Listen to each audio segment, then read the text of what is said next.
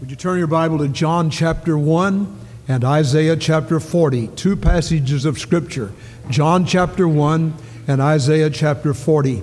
Listen to this, beginning in verse 6, John 1:6. There was a man sent from God whose name was John. The same came for a witness, to bear witness of the light, that all men through him might believe. He was not that light, but was sent to bear witness of that light. That was the true light which lighteth every man that cometh into the world. He was in the world was made by him, and the world knew him not. He came unto his own, and his own received him not. But as many as received him, to them gave he power to become the sons of God, even to them that believe on his name, who were born not of blood, nor of the will of the flesh, nor of the will of man, but of God. And the Word was made flesh and dwelt among us, and we beheld his glory, the glory as of the only begotten of the Father, full of grace and truth. And in Isaiah 40, the passage that Brother Daniel Sexton read a little while ago, comfort ye, my people, saith your God. Speak ye comfortably to Jerusalem. Cry unto her that her warfare is accomplished, that her iniquity is pardoned, for she hath received at the Lord's hand double for all her sin. The voice of one crying in the wilderness, prepare ye the way of the Lord. Make straight in the desert a highway for our God. For every valley shall be exalted, every mountain and hill shall be made low. The crooked shall be made straight, and the rough places plain. And the glory of the Lord shall be revealed, and all flesh shall see it together. For the mouth of the Lord hath spoken it. And the voice said, cry. He said, what shall I cry? All flesh is grass. All the goodliness thereof is as the flower of the field. The grass withereth, the flower fadeth, because the Spirit of the Lord bloweth upon it. Surely the people is grass. The grass withereth, the flower fadeth, but the word of our God shall stand forever. 41 years ago, on a Sunday night in the old building, I had been here about a week. I preached this sermon. The question is, who are you? They asked John that, and John said, I am the voice of one crying in the wilderness, prepare ye the way of the Lord. I am not the light. Don't put your trust in me or your confidence in man. Look to him. The arm of flesh will fail you. He never fails. Earthly friends may prove untrue. Doubts and fears assail. One still loves and cares for you, and he will not fail. Jesus never fails. Well, who are you? Preacher, who are you? Congregation, who are you? Let's think for a moment or two of these 5 thoughts. Number 1, I am the voice of one sent. The voice of one sent. In John chapter 1, verse 6, there was a man sent from God whose name was John. Beloved, we need to be aware that we are sent ones. If you've been saved by the power of the Holy Spirit, if the blood of Jesus Christ has cleansed you from all sin, then you're under the banner and the mandate of one that is sent.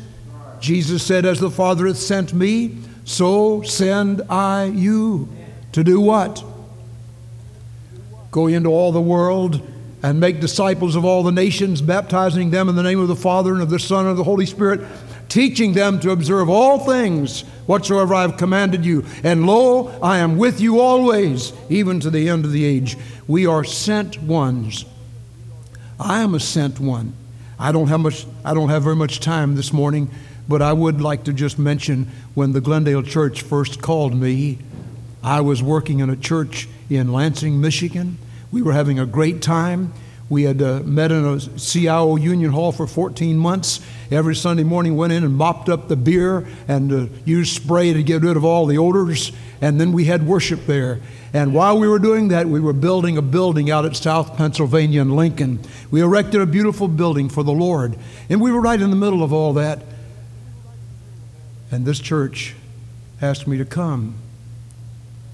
I said, no, I can't do it. But we had some persistent men They met in a business meeting on Wednesday night, and after I got home, because there's an hour difference, when I got home from church that night, there was a long-distance call. And Sam Todd and Herb Cobb and some others were on the line. They said, our church is still in business session, and we want you to reconsider. I got on my knees by my bed with that telephone in my hand. I asked God what to do. And in a little while, God said, I'm going to send you there. Amen. The first 6 months I was here, I was on my knees every night saying, Lord, I'm insufficient, inadequate for this work. But God said, I've sent you. Amen.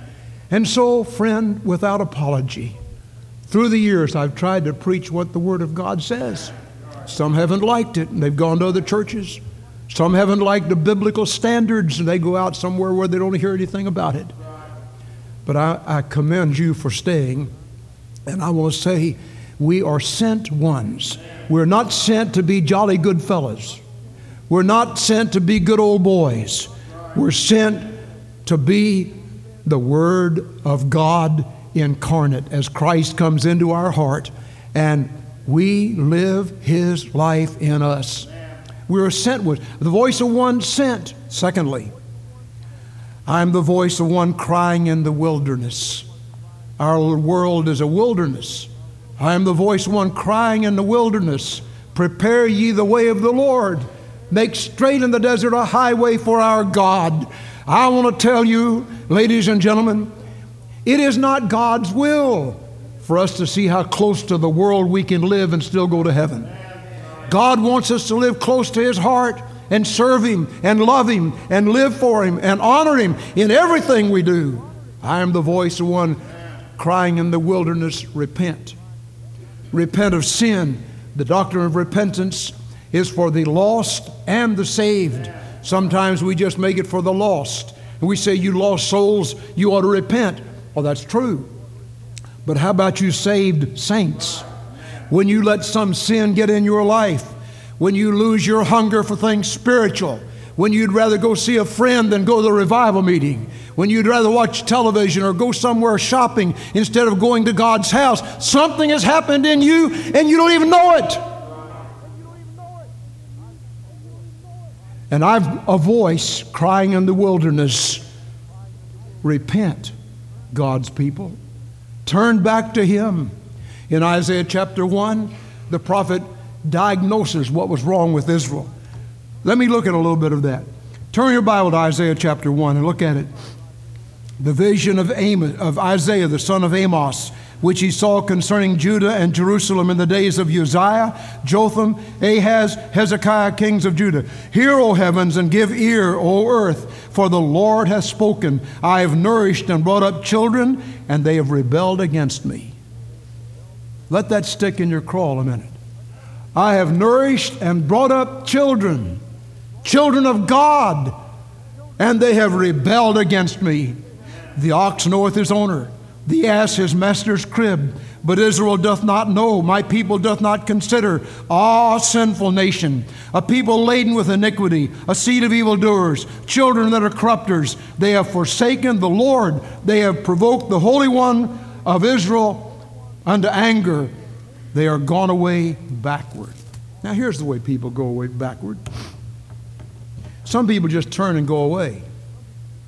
I've talked to people who, let me have this mic a moment. I've talked to people and they will say, no, I'm not interested. They just turn and go away. Now some people do that. Some of you may have done that. But the way most Christians do it, here's the Lord out here and here's the Bible out here, and they say, amen, amen, I like that. That's wonderful, boy, I like that. And what are they doing? They're going away backward. And after a while, they're so far away, they don't even know their way. And ladies and gentlemen, that describes many of God's people. It may describe somebody here today. You find it easier to enjoy friendship with people that don't care anything about God. They don't go to church, and boy, you like to be with them. There's something wrong. One of the best friends I ever had in this city, I won't mention his name, but he was an undertaker. Every time we had a funeral together, I talked to him about Jesus. We grew close. At that time, he was agnostic, didn't believe in anything about the resurrection. He handled bodies all the time, dead bodies over and over and over again. Didn't think there's anything beyond that. But I went with him over and over, had a lot of funerals there. Every time we talked about Jesus. I could have talked about the weather or who won, what's his game. And, you know, they tell you, preacher, learn all the latest scores so you can keep everybody interested. And you know all about the baseball and the football and the golf and all the other stuff. I don't know anything about any of that. I know about Jesus. Amen. And I talked to him about Jesus. One day he gave his heart to Christ. I count him as one of my dearest friends. Amen. We never golf together. We never fish together. We never do anything together except talk about Jesus. Amen. You say, well, you're a fanatic. I am. Amen. I don't mind telling you that. Amen. But I want to tell you, when you go the other direction and you get on the other person's turf and you're not there to try to win them to Christ, something's wrong. Amen. I talked to our Sunday school class this morning about going to liquor joints to eat. I've been in almost every liquor joint in this city, almost every saloon. But I didn't eat a bite. I didn't drink a Coke. I went to give them a tract or an invitation to church or to talk to them about Jesus. Nothing wrong with that. But when you go in on their turf and you sit there, we had a group of our church went to one of these restaurants one day that calls itself a restaurant, it's really a liquor joint. And they went in and sat down, and they didn't know that some of the people with them had no convictions, and those people ordered wine and a little whiskey. And some of our people said, I felt so uncomfortable sitting at the table with those others drinking liquor. I said to them, you don't have to go to that place. You don't like me for that, do you? I love you anyway. Thank you. I wish everyone here would declare war on going to those kind of places. Repent, young people. Repent, older people. Turn away from that kind of doing. God will bless you if you'll do it. I'm the voice of one crying in the wilderness. Prepare ye the way of the Lord. How about when your heart gets so droopy spiritually that you have no desire for the real things of God? We've had a revival meeting going on at Riverside. Thank God for many who came. Some couldn't come because of their physical disabilities. Mr. and Ms. Morris were there twice. They're 90 years old. Thank God for you. Others didn't come because they couldn't hear the right preacher. Others couldn't come because they had other problems and other things going on. Most of our young people were there. Some didn't come at all. Now, I'm not criticizing. I'm just saying, where's your hunger? Where's your thirst? When you lose your hunger for spiritual things, there needs to be a repentance, a spirit of repentance. The voice of one crying in the wilderness, prepare ye the way of the Lord. Folks, if you're here today and you're not saved, you've never given your heart to Christ, you've heard the claims of the gospel, you know all about it, you've heard Jesus even speak to your heart. There have been times when you almost were persuaded to become a Christian, and then you stopped short and you said, no, I'm not ready today.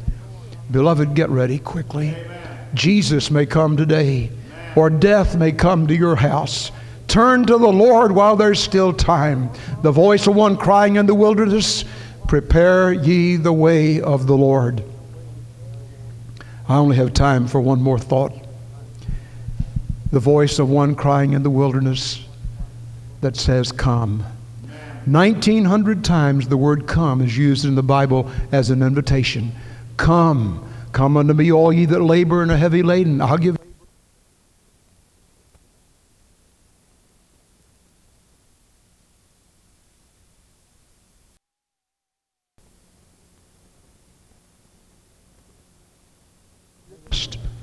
He that cometh to me, I will in no wise cast out. You come with your sins and your sorrow and your heartache and your hurts and your hurt feelings and all the pride and everything else in your life. You just come. Amen. And He'll meet you more than halfway. You remember the story of the prodigal son. He went away, wasted his living in riotous living, and then he came to himself in a hog pen. And he said, why, my servants, my father's servants have better to eat than I do. I'm going to rise and go home. And when he's a great way off, he saw his daddy. His daddy had come out on the way to meet him. Every day that father would come out and look. Maybe my son will come home today. Maybe my son will come home today. And the day that he came, his father was out on the hillside waiting. Amen. That's a picture of God. He's waiting for you. Don't wait too long. When your heart quits beating, it's too late. When the Lord Jesus comes the second time, it's too late. If you should get in an accident and your brain be affected, it would be too late. Today is the day. The voice of one crying in the wilderness, prepare ye the way of the Lord. Let's bow our heads in prayer. Our Father, we thank you that Jesus is the way, the truth, and the life. No man comes to the Father but by him. We pray that in these next moments, someone will turn away from self and sin and turn to Christ. We ask it in Jesus' name. Amen. Let's stand, please. What's the number? 250. 'Tis so sweet to trust in Jesus, just to take him at his word, just to rest upon his promise and to know, thus saith the Lord. Will you come to Jesus today? You may say, well, I didn't plan to do that today. Doesn't matter. If God has spoken to your heart, you come. One day, years ago, I had witnessed to a man a long time, and it was in September, and I saw the man begin to move. And the devil said, he's going to go out the door. You scared him off. But instead of going out the door, he came down this aisle. And what a rejoicing it was in the kingdom of God that day. It'll be the same today if you'll step out of the aisle and come and say, I'm trusting Christ. Heaven or hell, sink or swim, live or die, I'm going to trust Christ. And there are believers here who need to recommit your life and ask God to give you that hunger that you had when you were first saved, to be at the work all the time. God help you to do it. Let's sing, 'Tis so sweet to trust in Jesus.